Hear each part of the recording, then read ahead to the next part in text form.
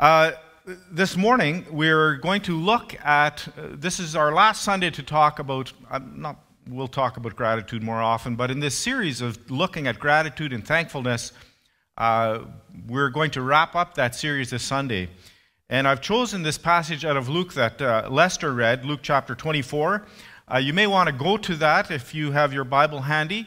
I'd like to read it one more time. And I know that sometimes what happens is we read Scripture and then we move on. And I'd like us to actually read it again. But now what I want you to do is I want you to put yourself in the story. I want you to be either Cleopas or his friend, whoever his friend was. I want you to see yourself as one of these two in the story. And let's walk through it again. Now that same day, two of them were going to a village called Emmaus, about 7 miles from Jerusalem. They were talking with each other about everything that had happened. As they talked and discussed these things with each other, Jesus himself came up and walked along with them, but they were kept from recognizing him. So they didn't know that it was him. He asked them, "What are you discussing together as you walk along?" So there's the leading question. They stood still, their faces downcast. So they're emotionally distraught about what has happened, and this question seems so out of place to them. One of them, named Cleopas, asked him, "Are you the only one visiting Jerusalem who does not know the things that have happened there in these days?" How is it possible that you're asking this question? How is it possible that you don't know what has just happened? And Jesus, of course, knew exactly what had happened because it had happened to him. And yet he says, what things? He's asking them to explain. And they reply immediately, "About Jesus of Nazareth. He was a prophet, powerful in word and deed before God and all the people. And the chief priests and our rulers handed him over to be sentenced to death, and they crucified him." There are the facts. But, verse 21, really significant, but we had hoped, past tense. Our hope is shattered. We had hoped that he was the one who was going to redeem Israel. And what is more, it is the third day since all this took place. Yeah, we had hopes. Our hopes are shattered. Everything we had hoped for is dust and ashes on the ground. And then, what is more, it is the third day since all this took place. In addition, some of our women amazed us. They went to the tomb early this morning but didn't find his body. They came and told us that they had seen a vision of angels who said he was alive. Then some of our companions went to the tomb and found it just as the women had said, but they did not see Jesus.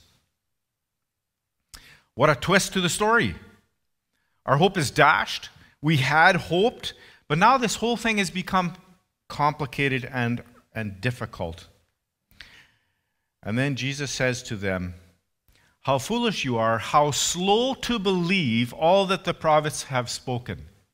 And we have emphasized this over and over again these last few weeks, that part of faith and trust is remembering. And we need to see God's providential plan worked out in Scripture and recognize that God is moving and working, and he is putting his plan into fruition. It is happening as he plans. And you and I are part of that process. We're part of that plan. And so he says to them, "How slow to believe all that the prophets have spoken." In other words, what has happened actually shouldn't be a surprise because Scripture already talks about it. It's there. You needed to put the pieces together.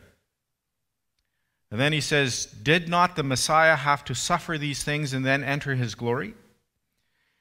And beginning with Moses and all the prophets, so he walked through parts of the Old Testament.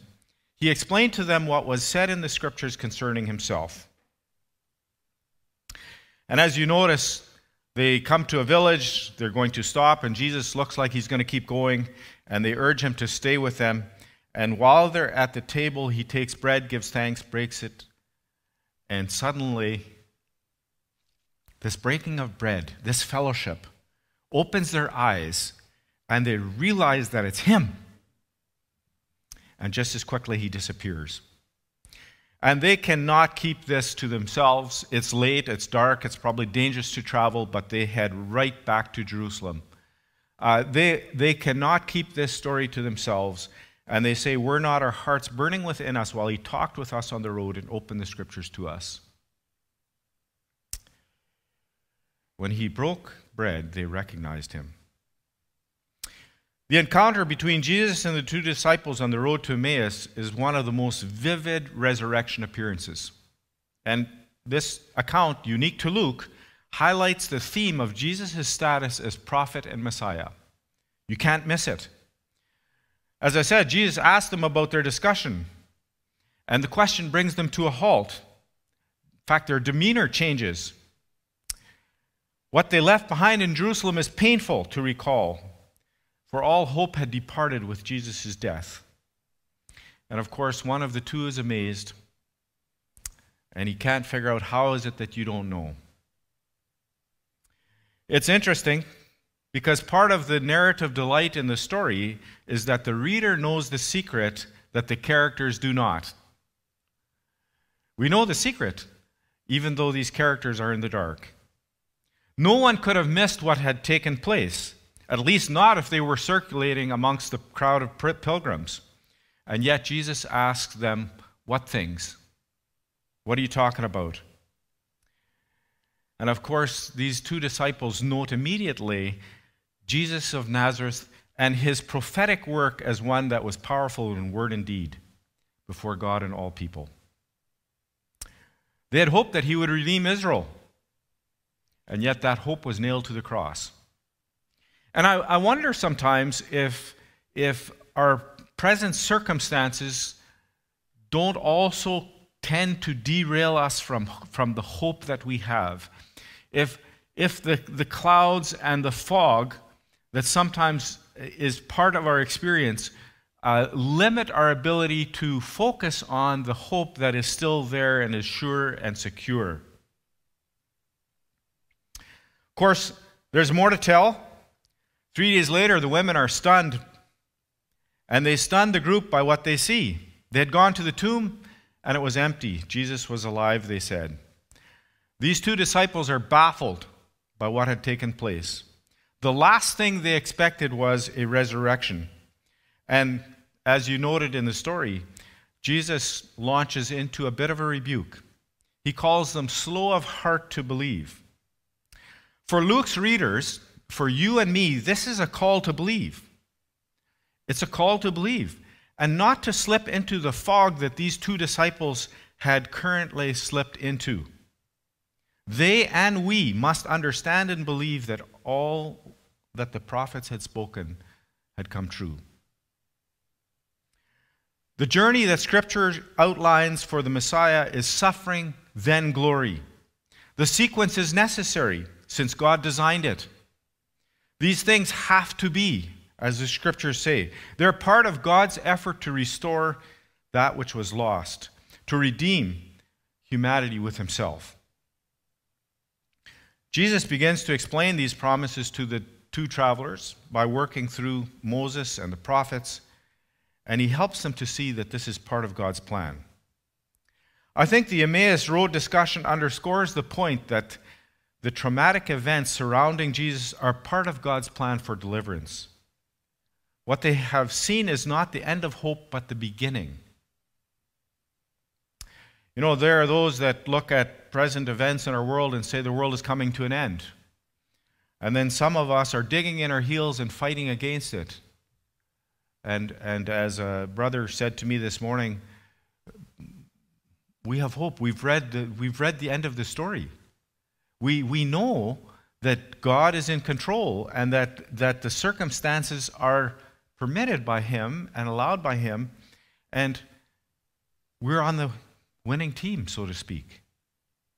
Should we not see God's involvement throughout history and in our own experiences in the same way? It's not the end of hope, it's the beginning of hope. Do we think that God has stopped working? That he's fallen asleep? Or that he's unable to manage the circumstances as they are? While for the disciples, despair becomes delight as the truth about Jesus' resurrection sinks in.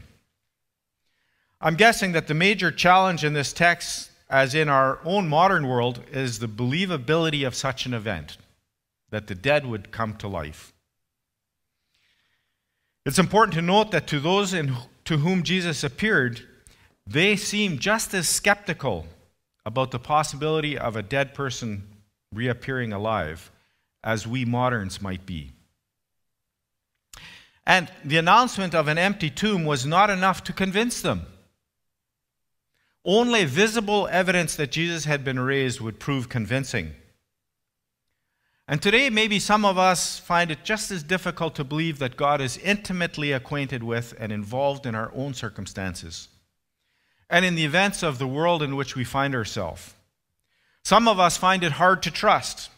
Some of us live in fear, either because of our perception of world events or because of difficult personal experiences. And yet I think this passage highlights the trustworthiness of God's word as expressed in promise. Jesus contends that this progression, suffering followed by glory, is the Old Testament messianic portrait. That's what the Messiah came to do. And as I've said, the link between gratitude, past, and trust, future, is remembering, recounting God's faithfulness, recognizing and trusting God's amazing plan. I bring you back once again to the moment where Joshua and the Israelites, standing on the other side of the Jordan in the Promised Land, spoke these words. Joshua 4, verse 20. And Joshua set up at Gilgal the 12 stones they had taken out of the Jordan. He said to the Israelites, in the future, when your descendants ask their parents, what do these stones mean? Tell them, Israel crossed the Jordan on dry land, for the Lord your God dried up the Jordan before you until you had crossed over. The Lord your God did to the Jordan what he had done to the Red Sea, when he dried it up before us until we had crossed over. He did this so that all the peoples of the earth might know that the hand of the Lord is powerful, and so that you might always fear the Lord your God. The Lord your God. Joshua repeats it 3 times here. So how does remembering impact my day-to-day life? How does remembering impact how I live? What's the result of my remembering God's faithfulness? I believe that it produces gratitude, faith, and trust. What does faith look like? How does it actually express itself? And I want to give you a few thoughts out of the book of Hebrews that will focus our thoughts on what faith might look like for us. First of all, in Hebrews chapter 11, verse 1, it says, faith is being sure of what we hope for and certain of what we do not see. Faith is believing even though I don't see it. I know we are so used to the tangible, what our 5 senses pick up, and everything else almost doesn't exist. And we pay lip service to a spiritual world and all of that. But I think real faith is believing even though I don't see it.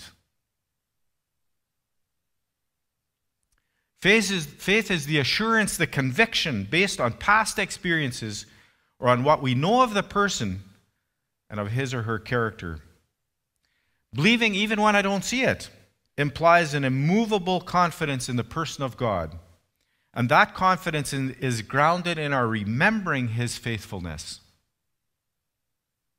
Do I believe even though I don't see it? Do I trust? Secondly, faith is obeying even though I don't understand. Oh, we so often have to understand. You know what? And it is amazing how much of an authority we have become on all things. Just look at Facebook and social media and notice how so many of us are such an amazing authority on stuff that is completely outside of our capabilities. And yet faith is obeying even though I don't understand. There are a lot of things that I don't understand this morning, but I need to have faith. Hebrews 11, verse 8 By faith, Abraham, when called to go to a place he would later receive as his inheritance, obeyed and went. He obeyed and went. He acted on his faith, even though he did not know where he was going. Faith causes one to act in keeping with that confidence, even when one's capacity to explain or understand is not there. If you read Genesis 12, 1-3, you see the call to Abraham to get up and leave, and he goes. And the passage doesn't even tell us that God told him where he was going. And he just obeyed and he went. So faith is obeying, even when I don't understand. Thirdly, faith is giving, even though I can't afford it. In 2 Corinthians 8, verses 1-5, it says, out of the most severe trial, their overflowing joy and their extreme poverty welled up in rich generosity. That seems like such a contradiction. It seems like such an impossibility that out of their extreme poverty, they welled up in rich generosity.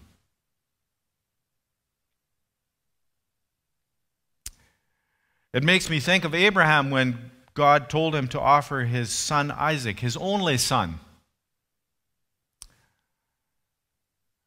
His only son, at his age. Real faith implies a certain reckless ability to take risks, or the willingness to trust to the point of giving what you don't have, knowing that God will provide. When God asks you to do something, to not immediately just say, well, I can't because of this. Faith is giving even though I can't afford it. Number 4, faith is persevering even though I don't feel like it. Hebrews 11:17, by faith Abraham, when God tested him, offered Isaac as a sacrifice. I'm guessing that Abraham did not feel like it. Faith helps us to overcome our fears, trusting in the mercy and sovereignty of God, who never forsakes us. He is larger than our fears. And so we're able to persevere even though we don't feel like it.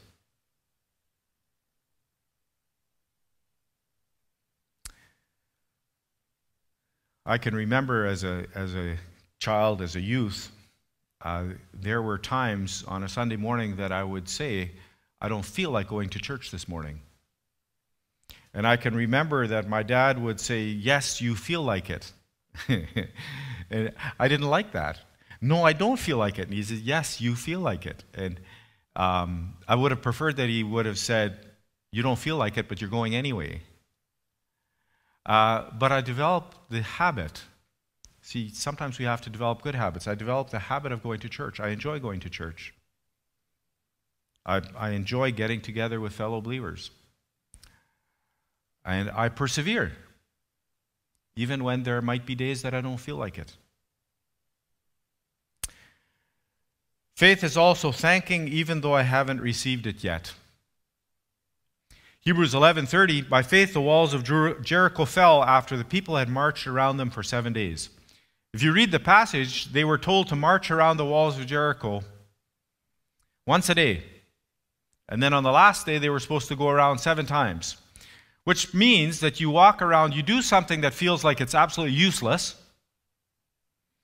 Meanwhile, you're being taunted by people on the walls of Jericho and all of that. You're subjected to all of that. And you do this 7 days in a row with nothing ever changing. On the 7th day, you actually do 7 laps. And you do it as they did, praising God for what he was going to do, even though they hadn't seen it yet. Gratitude is giving thanks to God after receiving. Faith is giving thanks before. Gratitude is giving thanks after receiving. Faith is giving thanks before receiving.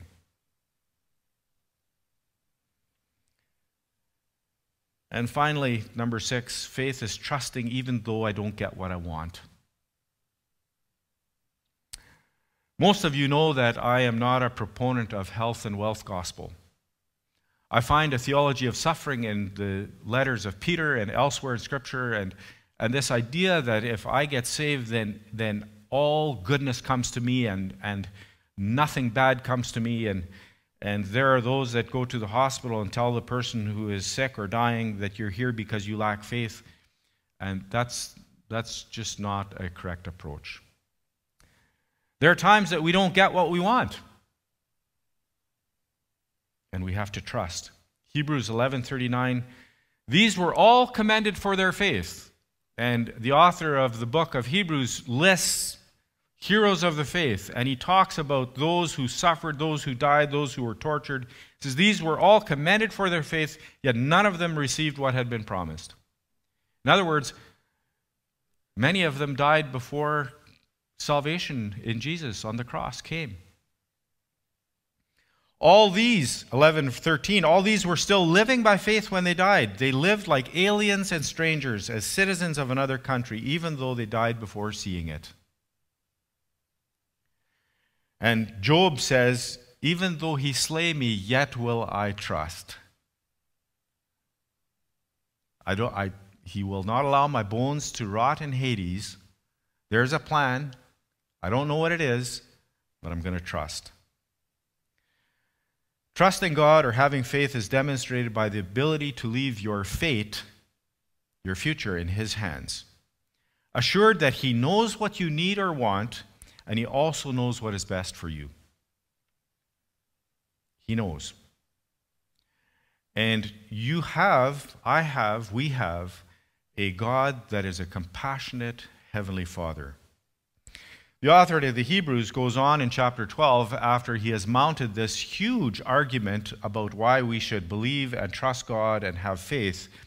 And he says, therefore, throw off all hindrances. Run with perseverance. Fix your eyes on Jesus. Consider His example. Endure hardships as discipline and strengthen those feeble hands and knees. Make level your path. In other words, remember. This morning, I've got my 12 stones. I'll be taking them home after the service, and my wife will figure out where they're going to be on our yard. Maybe you have something at your home or office that reminds you of God's faithfulness. Might be a good idea to think of something that you want to put there that you can use. Something that reminds you to be grateful when you see it. Something that bolsters and affirms your faith. Because God's track record of faithfulness is 100%. Let me pray, and then I'll ask Diane to come up and see if there are questions or comments. And then after that, we'll have the praise band again. Let's pray. Lord, sometimes it's hard to trust. Sometimes it feels like we are being asked to jump off a bridge with a bungee cord. And that distance and that space and that fall looms so large, it's hard to trust that rope. And yet, you are more faithful, more sure, more reliable. You are worthy of our trust, our complete trust. And so we ask this morning that you would help us to see you in the midst of our circumstances, that we would see you and that our heart would turn to gratitude and trust and faith. And then may we also encourage our brother and sister that is struggling beside us. May we also be a voice of encouragement to them. And help us then also turn each other to you. We ask this in Jesus' name. Amen.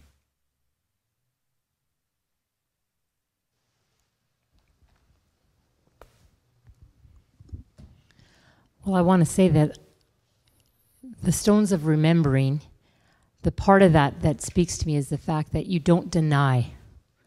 You have to acknowledge that it isn't all rainbows and unicorns. There's some painful times in our life. And it's in that pain that the remembering helps us to take our eyes off the pain. But I don't think you're saying, and I don't think we should be saying that we deny that it's there, that we come with smiles always, because there are difficult times. So the first comment was, I am so ready for glory after the suffering. I know we grow in the Lord when we have suffering, but sometimes the suffering is too much. I have to remember to trust and have faith. God does know what he is doing. Faith is trusting God to lead our government to make laws to keep us safe. Example, restaurants must wash dishes properly so that disease is not transmitted. And sometimes there are moments when it's hard to trust. But Scripture also tells us that we are to pray for our governments. So maybe, especially in those moments when it's hard to trust, we need to ramp up our prayers for the government. That's all she wrote. Unless you have another comment, that's all the comments that are there.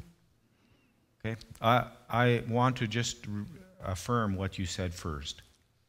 I do not believe that denial is ever part of the equation. We've talked about authenticity, and I think that denial doesn't help me process what I'm experiencing. So affirming and recognizing this is hard, I don't like this is painful, recognizing it for what it is, but then not stopping there and saying, however, you are still faithful, you are still God, you have the last word. So you are absolutely right. This is not, it's not easy believism, it's not escapist, it's not denial, it's being honest. And part of that honesty is the recognition that God is faithful.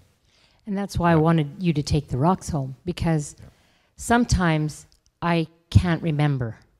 And I need somebody to say, this stone is here because back here God was faithful, and he is the same today.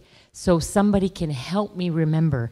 So I wanted the rocks there so that when you come to my house, you can tell me a time where God was faithful in your life, and it reminds me that he's faithful.